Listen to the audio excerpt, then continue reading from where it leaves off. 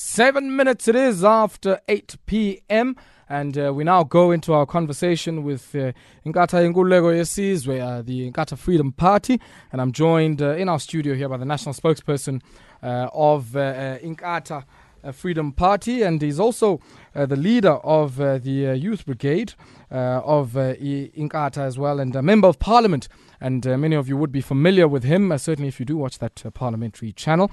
And his name is Mkhuleko Hlengwa. Mkhuleko, good evening to you, my brother, and welcome to Metro FM Talk. And thank you so much for joining us, man. Absolutely, my brother. Good evening to you and the listeners of Metro FM. Mkhuleko, let's maybe start off here. And, I always appreciate these conversations because we get enough time to maybe unpack some of the finer details, certainly of the promises and commitments in your own electoral manifesto. But before we get to some of the nuts and bolts of that one, let's maybe talk briefly here about Inkatha Mkhuleko Yesizwe, just some of the history and, of course, the relevance of it as a political movement and what it sees as the key tasks of resolving some of the challenges and crises that we see in South Africa.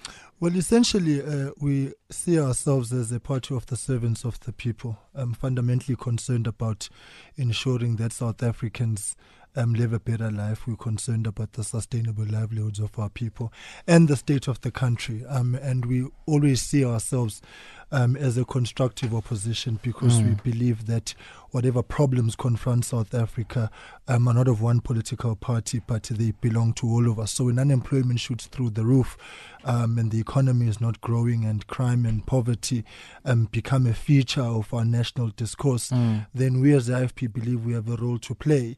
Of course, we will be critical of areas and things which we believe should not be happening and that the direction in which government will be taking is not correct. But we fundamentally believe that all of us have got a duty and a responsibility to work for a better South Africa. And this is, of course, part and parcel of our DNA. That is why we were founded in 1975, to be the voice of the oppressed, to fill a vacuum.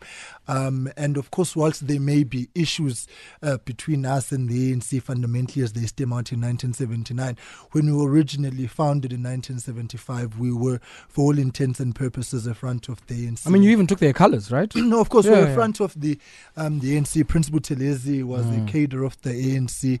In fact, when the party was founded, on the advice of Kenneth Kaunda, former president of Zambia, Prince Buthelezi consulted Tambo, who gave the go-ahead for this. Of course, it's what happened in 1979 in that London meeting, when there was a difference of opinion in terms of the strategy approach, which was to be utilized in the main when the parties met in 1979. It was the issue of the armed struggle, sanctions, sanctions, and to an extent the issue of education. But we believe that the discussions between the IFP and the ANC, insofar as reconciliation is concerned, remains something which must be on the table. Given the fact that we had a low-intensity civil war in this country, black on black, which took 20,000 lives, the fact that significant steps were taken in 1999, for example, by former President Mbeki and Prince Buthelezi to unveil a memorial for the victims of that violence was an acknowledgement that, one, we really come from a past where certain things should not have happened, but most importantly, to move forward. So having said all of that, the IFP continues to call on the ANC that has come to the table, and we believe that the discussion will happen and it's necessary. But for the purposes of this election, this discussion tonight, I'm really here at your invitation and thanking you for it, that we discuss the current situation in South Africa, unemployment, crime, poverty, so on. So we have presented an 8-point plan manifesto launched on the 10th of March. And of course, there are other areas which we have covered, but these we believe are the key focus. We have got a track record as the IFP of service delivery, particularly where we have governed and where we are governing. And we believe that on one hand puts us in good stead in presenting a credible case of what can be done. But at the same time, we have really tried as a party to present something which is pragmatic and practical in terms of short-term, medium-term and long-term interventions of the problems facing the country. You're listening to Metro FM Talk here with me, Ayabonga Cawa. I'm in conversation with Mkhuleko, and he is the MP of the IFP, Mkhuleko Hlengwa, and of course chair of the Youth Brigade as well of the IFP, and the national spokesperson spokesperson of the organization. Would love to hear from you. Give me a ring if you'd like to pose some questions to Mkhuleko on 089 110 3377, 089 110 3377. Now, Mkhuleko, the other dimension, and I guess it speaks to your assertion there that you have a track record of having governed. Many people often criticize the IFP and say you're a regional organization. There's this association, I guess, with a particular part of our country. Yes, very populous part of the country. But of course, there's a sense that, you've been able to govern and your popularity rests in that KwaZulu-Natal area. What are some of the attempts that are underway to ensure that you really universalize the program of the IFP and make sure that it has nationwide appeal rather than this perception that a IFP in Amandla No, for sure, it's true, and unfortunately we're not the creators of that perception, and now we have to deal with it. Sure. We have embarked on a national expansion program which has proven to be very successful. I mean, just this past weekend, Prince Buthelezi addressed rallies in Limpopo and Northwest. We are preparing for Mpumalanga and the Eastern Cape just as we speak. I mean, the coming days we'll be welcoming new members, about 800 in the Eastern Cape as part of this drive, branch inauguration, recruitment and so on. But what is fundamental is that, I mean, basic politics will tell you that every party is strong somewhere and weak somewhere. And of course, every party has a base, and we recognize that we have a base in KwaZulu-Natal, and we are looking at growing the party. We've been relentlessly doing that. And this, of course, may be historic, but at the same time, we don't want to be held back by historic nuances. The futuristic outlook of the party is a party which is presenting itself very forcefully on the national stage. And the fact that look, we just here in the city of Johannesburg, we are part of the cooperation government, which is currently in place here now. And the IFP has fielded candidates in all provinces. And so we are a work in progress. But most importantly, we are relying on South Africans as well to partner with us as we partner with them. And that's why we're presenting the manifesto to have, because we believe it speaks to South African problems and not just problems of a certain province. The IFP manifesto for KwaZulu-Natal will be launched tomorrow in Pietermaritzburg by the premier candidate. We've had our Gauteng launch, and as I've just said now, other rallies have taken place. But they are a culmination of a discussion taking place on the ground insofar as what the IFP is doing. So we are confident that we are making headway. Of course, the other challenge is that money is the milk of politics. Sure. For being a so-called small party, we will be cash-strapped. We do not have as many godfathers.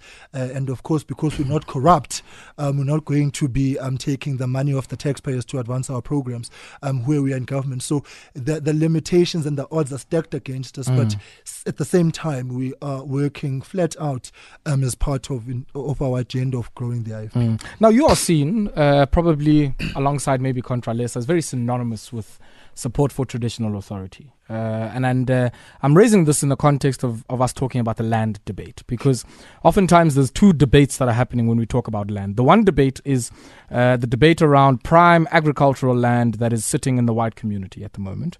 The other debate is around communal land in what are called traditional communities and traditional areas in the country that are under the authority and leadership of traditional leaders. And one of those issues is certainly one that would have been a key consideration when you were putting together this manifesto, which is the Ingonyama Trust, as an outcome, of course, of some of the agreements, compromises, and I guess decisions that were made in the 90s during the transition that facilitated the involvement of the IFP in the first elections in 1994. Let's just talk briefly about the IFP position, one on the land issue more broadly, and if you can also come back to the issue of the Ingonyama Trust. No, for sure. Let me actually start with the issue of Ingonyama Trust.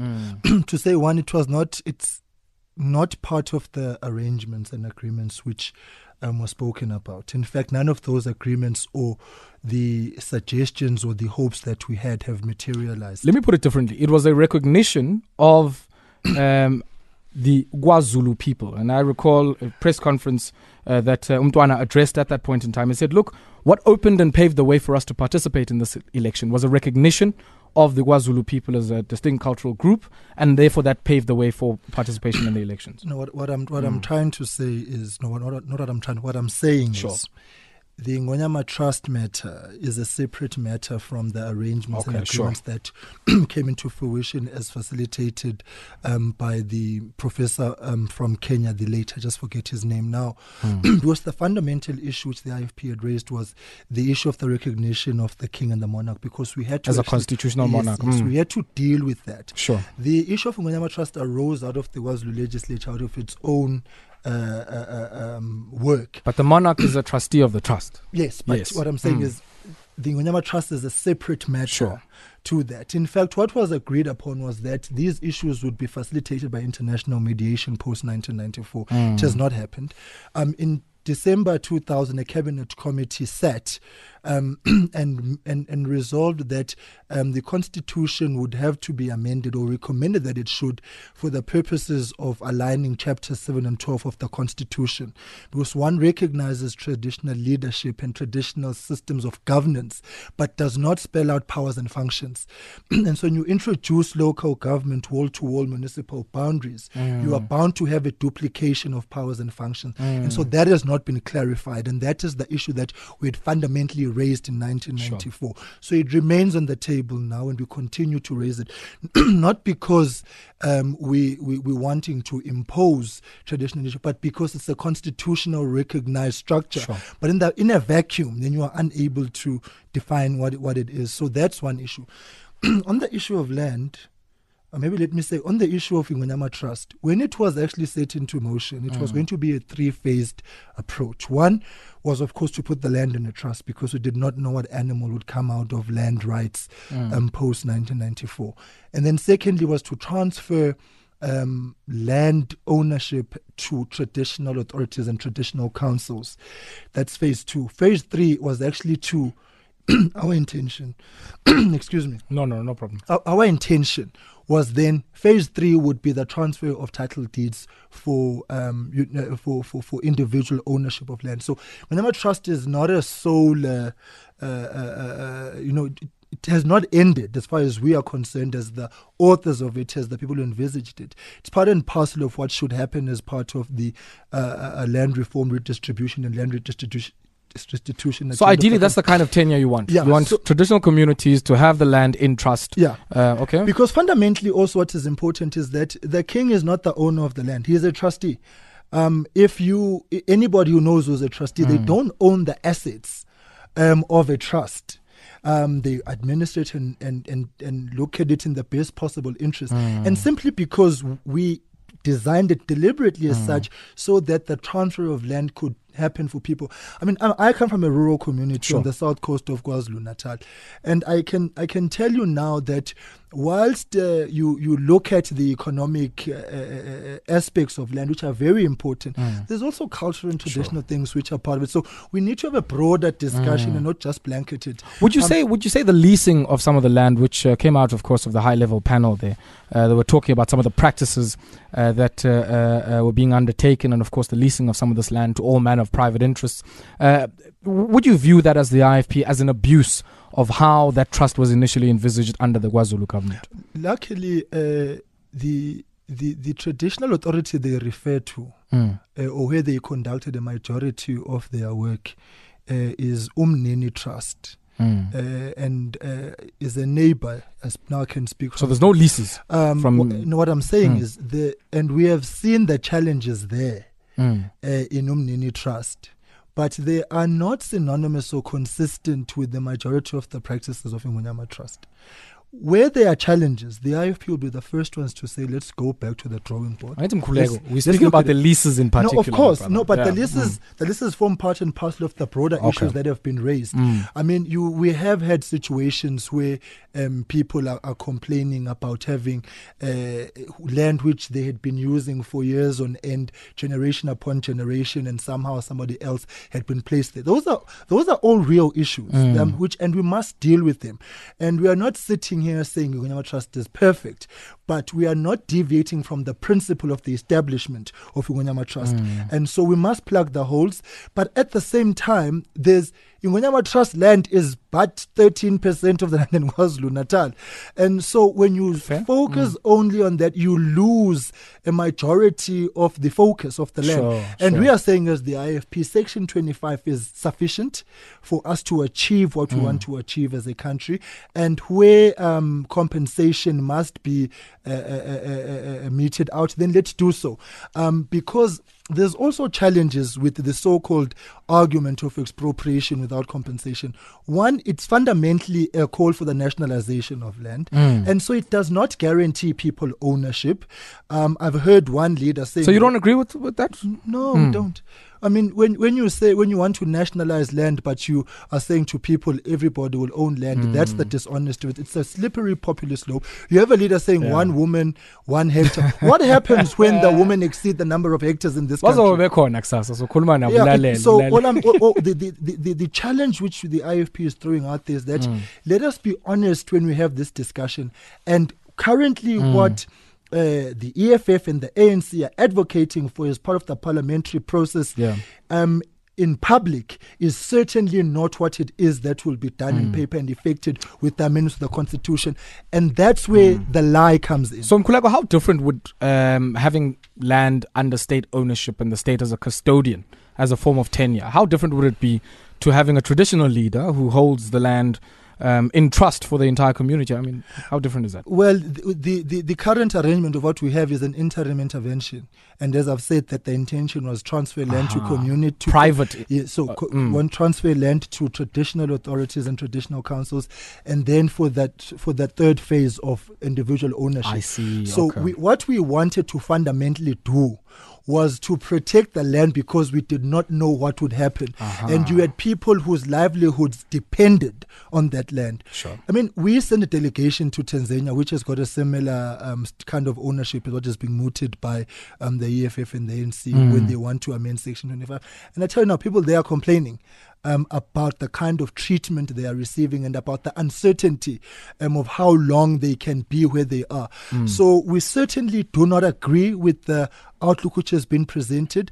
And fundamentally, we believe that the Constitution is sufficient. The failures are about implementation and a lack of political will. And we believe that our people are being laid down a slippery slope where there's this broad agenda with no land for all. I can bet my last dollar now, and it's not much. Should this happen, people will come back to realize that they certainly are not the owners of the land. Let's pause there slightly, Bafo. I'll pause our man's lap while we get some of the people who are calling us on the lines. Let me start off in Johannesburg, Innocentia. They're wanting to speak about Umntwana kaPhindangene. Good evening to you, Innocentia. How are you? I'm good. How are you guys? Very well, thank you. You know, I'm just worried about the leadership of the IFP. I'm listening to your guest, and every time he comes on on Parliament, I understand him completely. I'm just worried about the president. I mean, what happens should the IFP win the elections? Are we still gonna have a president as old as that? No, Mama, no. Umntwana kaPhindangene has resigned. Has retired. Actually, let me not say resigned. There's another guy. When did he retire? No, it's fine. Let me explain and appreciate the question in the sense because I think it helps us put in perspective the roadmap to a leadership transition which the party is currently engaged in. As we announced on January 19 this year, Prince Buthelezi will be stepping down at our conference in July. We had intended to have our conference last year, but we had challenges. There was bogus branches, and had we persisted with the conference, or continued with the conference, its integrity would have been called into question and landed us in court. And so we had to autocorrect. We have now audited all branches, and the branch register is up to date, finalized. National Council, which is the highest decision-making board of the party in between conferences, decided that we'll park conference and then go to and focus on elections. So the transition is underway. We have nominated the current Secretary General, Hlengwa, as the future president of the party when Prince Buthelezi steps down. But let me just pivot for a moment and bring in the question of age, because I think it's very important. In the IFP, we believe fundamentally in a generational mix of leadership. We believe in the sharing of experiences of the young and the old, because fundamentally age is just a number. Let's look at the capability of an individual. You've got people now who are probably 35, 36, and if you were to give them the reins of power of this country, they would lead us down a slippery slope of collapse. Why? Because they're young, or because they're not good leaders? No, what I'm saying is that don't judge a person on the basis of age. You can identify somebody now and say, well, because he's young, but let's look at what it is that they're presenting. We are grateful to Principal Telezi, one, for agreeing to lead the transition, but secondly, we are grateful for the kind of leadership he has provided and the fact that leadership has been groomed and that is managing this transition in a way which brings about stability in the party. But Mkhuleko, in a sense, I'd like to keep you there on the line and so that you can ask your follow-up. But aside from you and Liesl, Mkhuleko, when I look at your top leadership, if anyone goes on your website and you look at your top leadership, for me, there's no gender mix. And I can be honest with you, there's a lot of old people here, old male men. So when you say there's a generational mix, I'm not sure in leadership, because I think that's what Innocent is asking. For sure. Velenko Sinihlabisa is in his early 50s, who's the next president of the IFP, far younger than the current president of the country, I might add. So, I mean, that on its own. Put it this way, we are a small caucus of 10 in parliament. Sure. Mkhuleko is 31, Lizo is, I would never reveal a leader's age, but it's politics. So she's turning 39 this year. Xolani Ngwezi is 34. We've got a 42-year-old member of parliament and so on. So, I mean, look at it. You've got it from 31. I'm currently 31. So I would like to believe that the caucus is as small as it is getting there. But it's a work in progress. You look at our list now, the top 5 has got 3 people. The National's got 3 people below the age of 40. So we are a work in progress, but I'm pretty certain that because the policies of the party, amongst other things, are saying 40% of all lists must now be young people, and that list will not pass if it does not meet that requirement. Minimum 40% of all women, of all lists must be women. So we are making strides. We've got a youth councillors forum in the IFP, and we've got young people representing us in ESCOs around the country, and so on. We had the youngest mayor as the IFP in Ndumeni, Comrade Tusboniso, but because of challenges at municipality, we had to recall him. It was not an age thing; it was a matter of governance and stability there. The Mapisa, at the top of my head, deputy mayor of Frehe Dabaqulusi, currently 29. So I'm quite certain that the interventions we have made go in the right direction, and of course, I'm pretty sure as well, young people can never say they're satisfied. We will always want more. But fundamentally, the space for young people to operate. There's a succession plan in place. Innocentia, any follow-ups? Yeah? My issue, the reason why I asked this question is because I look at my age. I'm 38. And then I don't have that thing in me to go and vote for a 90-year-old. I look at somebody's age. Yes, they have wisdom. But this person his lifespan is not long enough for him to sustain what he's saying. Is there younger people in the party who continue with this, or are we only just waiting for old people to make decisions? For the majority of voters are young people. I mean, an 18-year-old to convince to go vote for a 90-year-old, to me, it doesn't sit well with me. That's why I asked the question. No, it's a valid question, and it's very valid, and I take nothing away from it. Your approach and your vantage point may be different to any other, but it still remains relevant. But also, we're not voting for individuals. By the way, we don't have an electoral system voting for individuals. But what the IFP is saying is that we have presented a list, as per consistent with the electoral outlook of the country, and that list most certainly caters for every demographic. Secondly, there's a transition in place that Principal Telezi is leading and is doing quite well.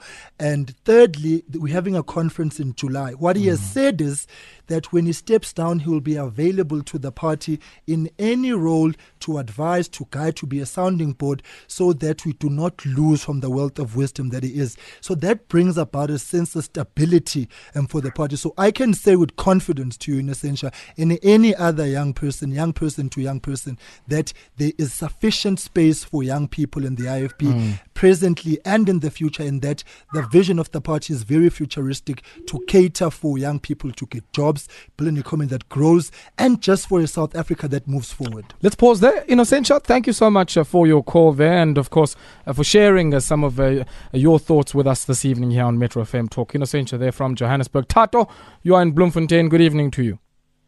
Hi, how are you? I'm fine, Chief. How are you? I'm good. Can I speak to Mkhuleko, please? Yes, you may. He's here. Yes.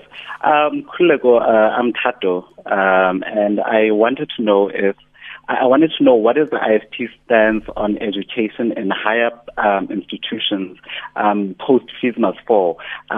What I really want to know is, what will the IFP do differently from what the ANC is doing currently?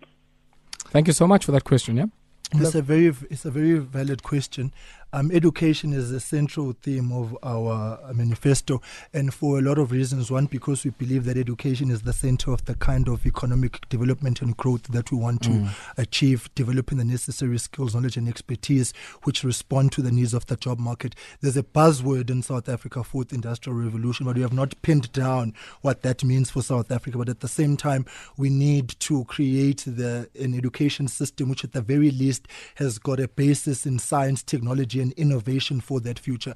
So we are speaking about classrooms of the future currently in the manifesto. We are speaking about making an investment into education infrastructure so that these are readily available.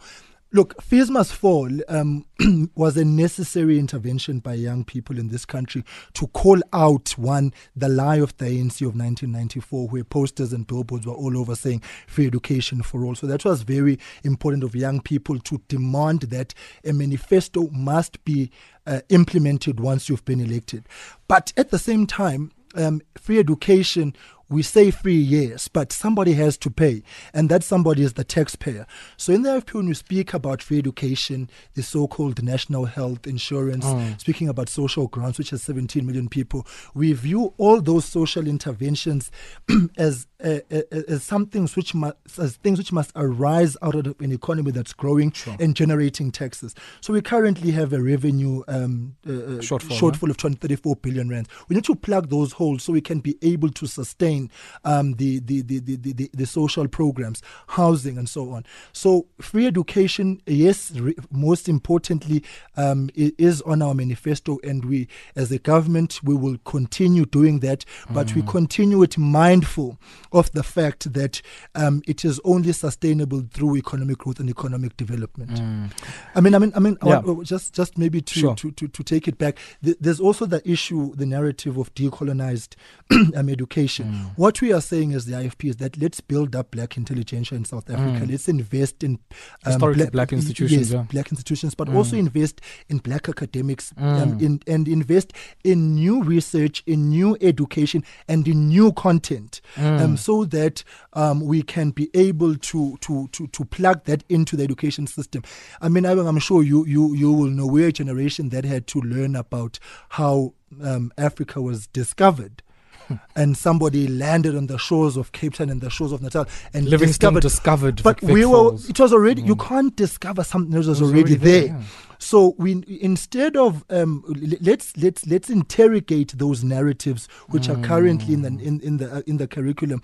But what we are saying is the IFP, complement it with new content, or because one of our challenges, of course, as African people has been that we are so much an oral history kind of people from one generation, and the richness of it gets lost as narrative changes and language change. So let's invest in documenting our history, our knowledge in such a way that decolonized education, as has been put, becomes a permanent feature of our discourse. Let me draw your attention to something which I think has been a key policy position and outlook of the IFP, certainly for as long as I've been following politics. And that's the notion of federalism, For sure. which certainly departs from, I guess, some of the thinking of the ANC. And I want us to discuss federalism in the context of the apparent or clear failures that we've seen in the three-tiered system of governance that we have in the country. We have heard the EFF saying they want to scrap provinces. I think Azapo said something similar, whereas the ANC is saying, hey, we want to keep the system, but we want to tinker with it and make it slightly better. And the DA probably shares your sentiment around this issue of federalism. But for the IFP, if you take crime, for instance, you're saying, let's give local police officials more power at a local level so they can intervene in crime. And similarly, when it comes to key service functions, be it education, healthcare, and all manner of other services, let's give those to provincial authorities. What is your rationale, certainly in the experience of the last 25 years, that allows you to arrive at that point as the most suitable one? Yeah, look, we're very proud of the provincial system of this country. This was one of the things that we brought to the table at CODESA at the negotiating one of the things we table. fought for, Yeah, because we fundamentally recognize that all politics is local and therefore all development is local. And currently now, all economics is local. So you need to be able to strengthen local capabilities of South Africa for us so that we can move forward. This blanket approach devised by technocrats and politicians sitting in Pretoria taking decisions is not working. Let's take maybe 2-3 examples. In the Cape Flats, you're dealing with an increase in gangster crimes and killings and so on. The Western Cape government is unable to make certain interventions because it's waiting for Pretoria. It's a national competence. What kind of interventions are those? Well, I mean, it was speaking about the fight of crime and the competences which could be directed by the provincial government. The second one is healthcare. Minister Motsoaledi, every time anything is said to him, he will always say, no, it's not my competence, it's a provincial competence. Yet things are collapsing. And so the kind of challenge is there. And so what we are saying as the IFP is that municipalities are being set up for failure if they're going to be given 9% of the budget. Yet they are let me put it in another way.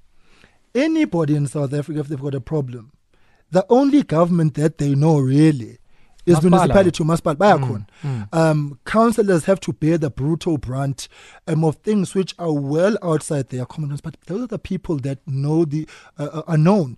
So if you build up the capabilities of municipalities so that they can be able to run the clinics, run police stations, so you are able to get a better sense of a localized kind of intervention.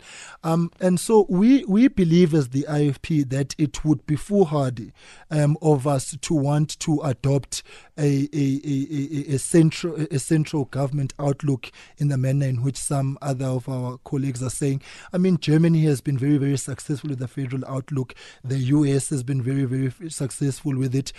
You look at Kenya now, much of their focus is on ensuring that the counties are functional as opposed to anything. And that's the change of outlook. And so here... Similarly in Nigeria as well. And similarly in Nigeria. I've just come back from Nigeria as well some few weeks ago.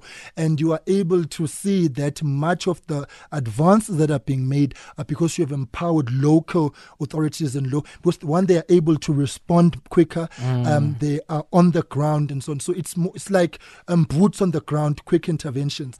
So would you cut some of the personnel at the top? Is that what you're saying? No, most definitely. We certainly believe that government at the top needs to be trimmed down, transfer competences to provinces and municipalities. And we believe as the IFP that people are best suited to determine for themselves what it is that is in their collective interest moving forward. But to have a system as currently is now doesn't work. And this is, of course, as part and parcel of local economic development. And we believe that, let's take Area X as a powerhouse of agricultural activity. Beneficiate around that, create the necessary skills around that. So the more local you become, the easier it is for you to get things done. Okay, let's pause there slightly, Mkhuleko, and invite some of our listeners here to join us in this conversation. Give us a ring on 089-110-3377, 089-110-3377. Delani Kumete on Twitter saying, Mr. Hlengwa, there is also factionalism in the IFP. Some don't agree to Velenkosini Hlabi Hlabisa to lead the party, who is also favored by Nkosi Buthelezi. Will your elective conference be all welcomed? And I'd like us to maybe to respond to that on the other side of this brief break and take some of our calls there on 089 110 3377. And when we come back, we'll also take a look at the policy positions of the IFP on immigration, the death penalty, and also on state-owned entities. Stay tuned to us here on Metro FM Talk. Talk.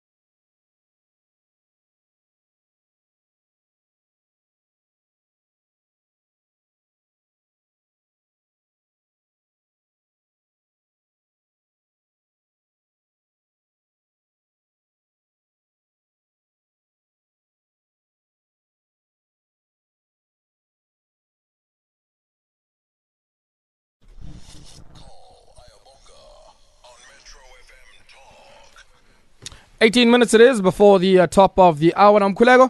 Delani lapho kumethu uthumnguni. There's factionalism in the IFP. Abanye bamfundi uvele Nkosi Hlabisa. I'm very surprised to hear that because Nkosi Hlabisa was nominated by all structures of the IFP, so I'm not sure where that factionalism he's speaking about would come from. So even the people who collapsed the previous conference, who came in with bogus branches and all manner of other things. No, the bogus branches were a result of shortcomings in the system in terms of oversight, and because we had put in certain rules about what public reps, because let me put, councillors in the IFP are organizers when they're doing party work. Oh, I see. So you did have some manipulations there. Some of them arose out of people wanting to be nominated in 2016. So we just had to clean the system. The system. Of course, there has been difference of opinions in terms of the youth leadership. And of course, others then thought that it's built over into the mother body. But we as the youth have most certainly sat down and ironed out our differences in terms of moving forward, and we will be convening our conference as well after. But I want to say here, without any fear of contradiction, that the nomination of Nkosi Hlabisa was by the extended National Council. Which is well within its right to make a nomination. By the council or the structures of the organization? Well, the extended. I would think there's the branches. Yeah, of course. The extended National Council is a composition of structures of branches. Sure. And that was unanimous. The deputy president chaired the NEC meeting. Because let me put it in context, which is very important. The nomination of Mr. Hlabisa arose out of the fact that Principal Buthelezi at an NEC meeting announced and informed NEC that he would be no longer available to lead the party. Sure. And so we had to then kick in a process. And so this nomination was part of that. Excuse me. So, I mean, but if the line has got information, I would be glad to look at it because it's important. Sure. But as far as the party is concerned and the structures of concern, we are united force working together, and we will go to conference, which is an elective conference, by the way. And the conference will be at liberty to choose whomever they wish. But what we are saying, as things stand now, the party is unanimous in its nomination. Wiseman, you and Alex, good evening to you. Wiseman. In fact, I want to ask a question. Wiseman, I didn't hear the first part of what you were saying, my brother. How are you this evening? Sorry, I didn't hear. I'm very well, and yourself. I'm well, thanks, my brother, man. Sorry, I didn't catch the first part. Greetings to Mkhuleko. Good evening. Yes, look, Mkhuleko, I just want to find out something. We have seen that as young people, especially in Alexandra, we have not seen much, from the National Youth Development Agency, which comes from your Msobovu and the Youth Commission. Yes, so is there any form of alternative, from the IFP, in terms of fulfilling, what was supposed to be a mandate of the NYDA, like empowering us young people? Because we have not seen that, as young people. We are seeing, parties, being thrown, by the ruling party youth Kissing league, festivals, using these funds, that are supposed to empower us. So, is there any alternative, from the IFP? Okay, thank you so much for that one. Thembelihle, you are in Johannesburg. Good evening to you. Ndikhona siswami kunjani? I wanted to ask, as a woman, what exactly is the IFP bringing to the table for us, and also for the queer community? It doesn't really say much. I want to know because in your posters it says what is termed within IFP. So I want to know what am I trusting as a black woman and as a part of the queer community. Thank you. Great question, Sister Thembelihle. What are you providing as the IFP for the LGBTQI community and women? Time. Quickly, NYDA, as the IFP Youth Brigade, we are extremely concerned about the slow pace of interventions of the NYDA. In fact, we, as the IFP, believe that either two things should happen. Scrap the NYDA altogether. And because what it is, it's an entity outside cabinet, and so therefore decision-making processes and of young interventions are limited because of that. So either we scrap the NYDA or develop it, as we say in the manifesto. We are saying Department of Youth and Job Opportunities, which will be in government, convert the NYDA into an entity of that department as what we'd call the foot soldier of operations, so that at least you can have a balance of checks and balance of what it can actually happen. So you will have a governmental, departmental intervention and an agency, as you see with many government departments. Department of Economic Development has got safer and so on, so that you begin to streamline. And so we believe that the NYDA has certainly not done enough. We have engaged with the NYDA thoroughly. One of the things about national footprint is about accessibility. And we did put in a complaint with the former public protector, in fact, to investigate the Kissing Festival. And it's unfortunate that that investigation did not materialize, because we believe that it would have assisted for us to pinpoint to the shortcomings of the agency to help it correct. Women development remains an integral part of the IFP's outlook. One of the things why we are speaking about specialized courts, we are speaking about equal pay for equal work. We are speaking about broader representation of women in structures. We are quite concerned about issues of gender violence, and that's one of the things which brings about the issue of the death penalty and the discussion we're speaking about to enforce deterrence for these violent crimes which are currently taking place. I'd like us to come back to that, but continue. For sure. And so, we're speaking about greater support as well for the Chapter 9 institutions which are charged with ensuring that women development takes place. I mean, one of the things which we said in 2016 was that our municipalities must be able to provide sanitary towels for young girls, because we believe that those 50 days plus minus lost every year to nature really had a negative impact on the academic outlook of young girls. And so and we believe that young girls must go to school. This notion which currently prevails in certain quarters, particularly rural communities, that a young girl must be in the kitchen or must be... No, that's all obsolete things of the past. Young girls must be in school on time every day with necessary resources to them. The LGBTI community continues to find itself at the receiving end of a lot of unnecessary things. We believe that the prescripts of the Constitution must be adhered to for every South African, including but not limited to the LGBTI community. And it's wrong that the kind of discrimination that we see continues to prevail. And we believe that we need to unite as a society and as a country for us really to protect everybody, but to work with everybody as well. So, I mean, LGBT rights are human rights, and human rights are LGBT rights. That's not in question.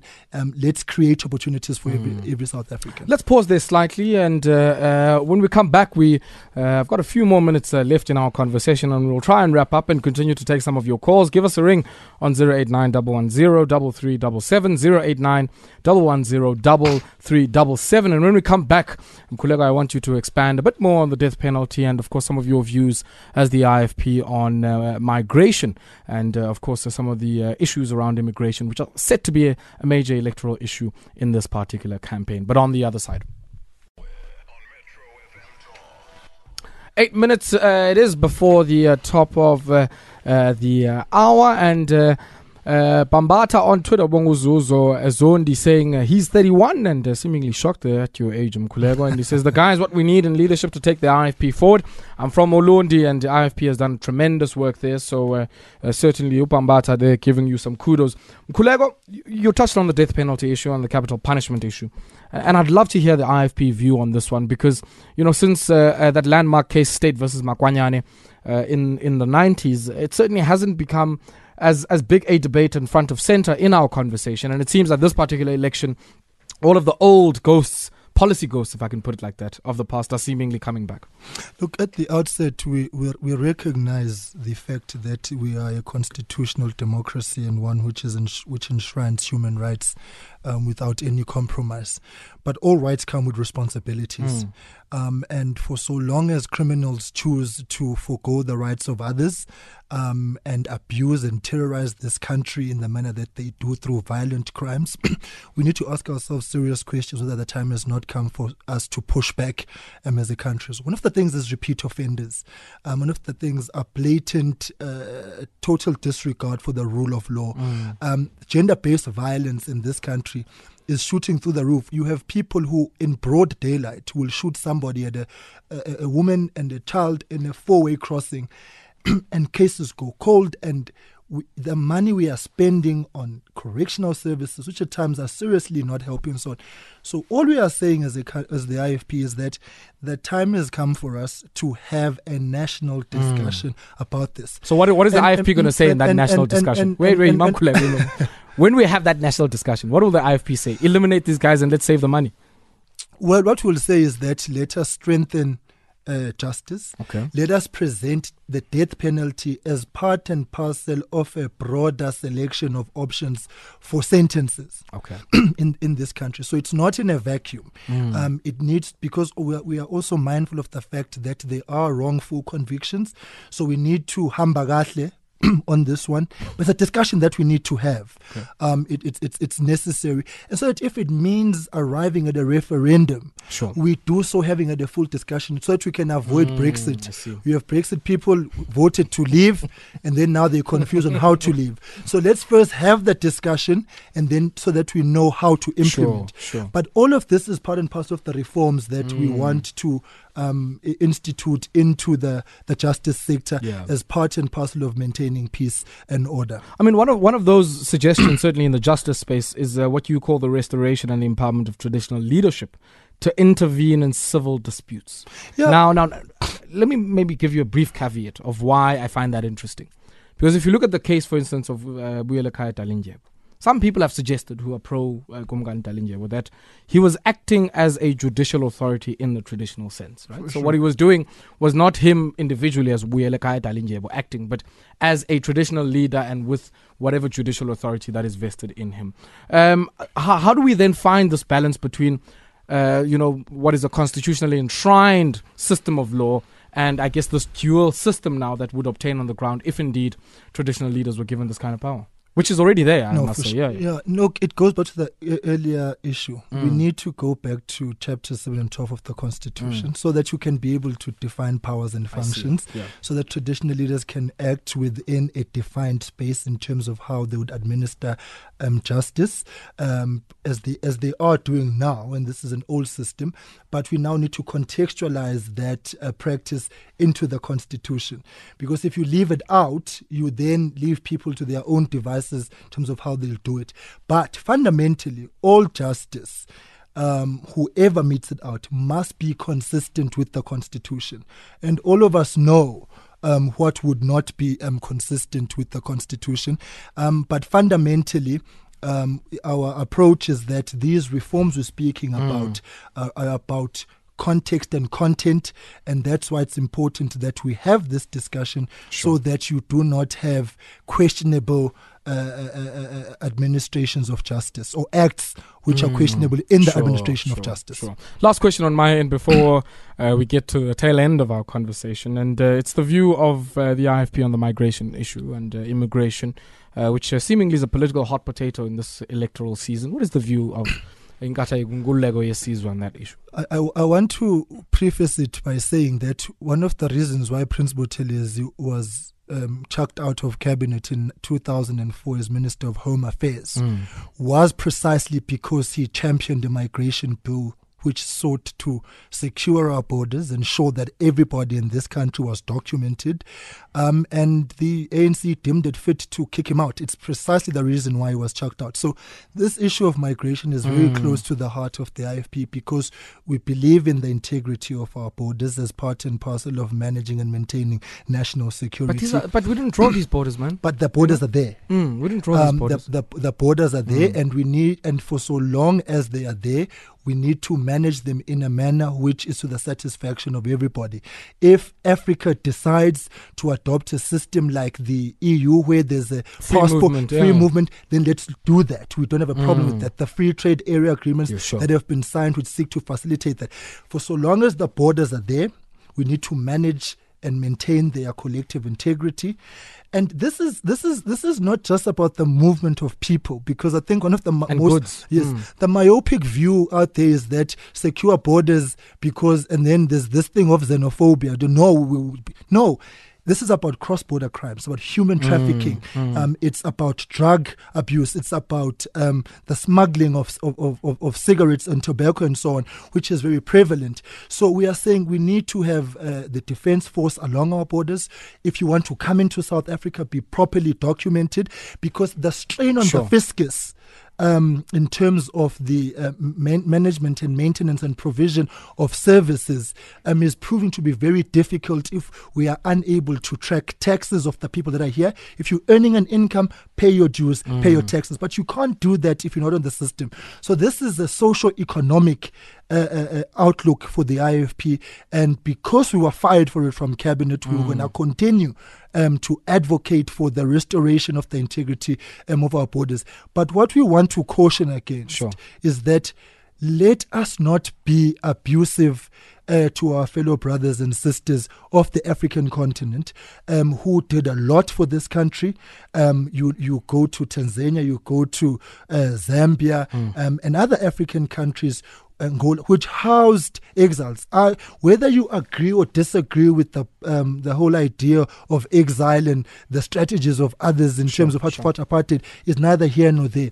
But also, it's just inhuman for us to treat each other in the manner that we are. And it's unfortunate, and I'm not saying this to stir violence, but we've got Pakistanis in this country who for nobody ever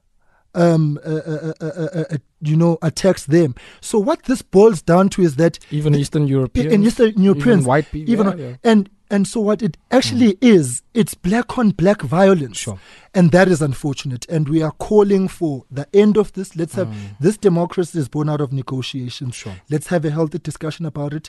The Department of International Relations must continue to engage with our counterparts on the continent to resolve the issue of the movement of people. Mkhuleko, we'll have to leave it there. And just actually a last one. In your crystal ball, you got 2.4% of the national vote in 2014, 10 seats in parliament.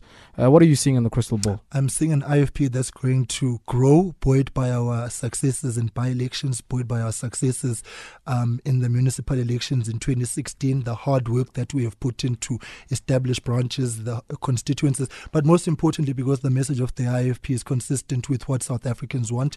We are there for the jobs, for the economy, good healthcare, fight against corruption, anti-corruption court to deal with all these things. We've got a track record that you can trust. We've got leadership of integrity. We've got a generational mix in what we are presenting as candidates to champion the collective interest for South Africans. Percentage. So percentage. all in all, you can trust the IFP, trust us, September. Let's vote for the IFP on the 8th of May. And the crystal ball lies with South Africans. I would hate to undermine and preempt the electorate, but I think South Africans have got no reason to doubt the IFP manifesto and the IFP message. And we're calling for elections which are free and fair and are peaceful. Let's exercise our democracy. Let's protect our democracy. And all of us, let's grow this country, but most importantly for young people. So come May 8, trust us, vote the IFP. Mkhuleko Hlengwa, big thank you to you, Bafo, and big thank you, Jaws and Kuma, for putting together this great product. Mastete Ngoms. I just want to pick.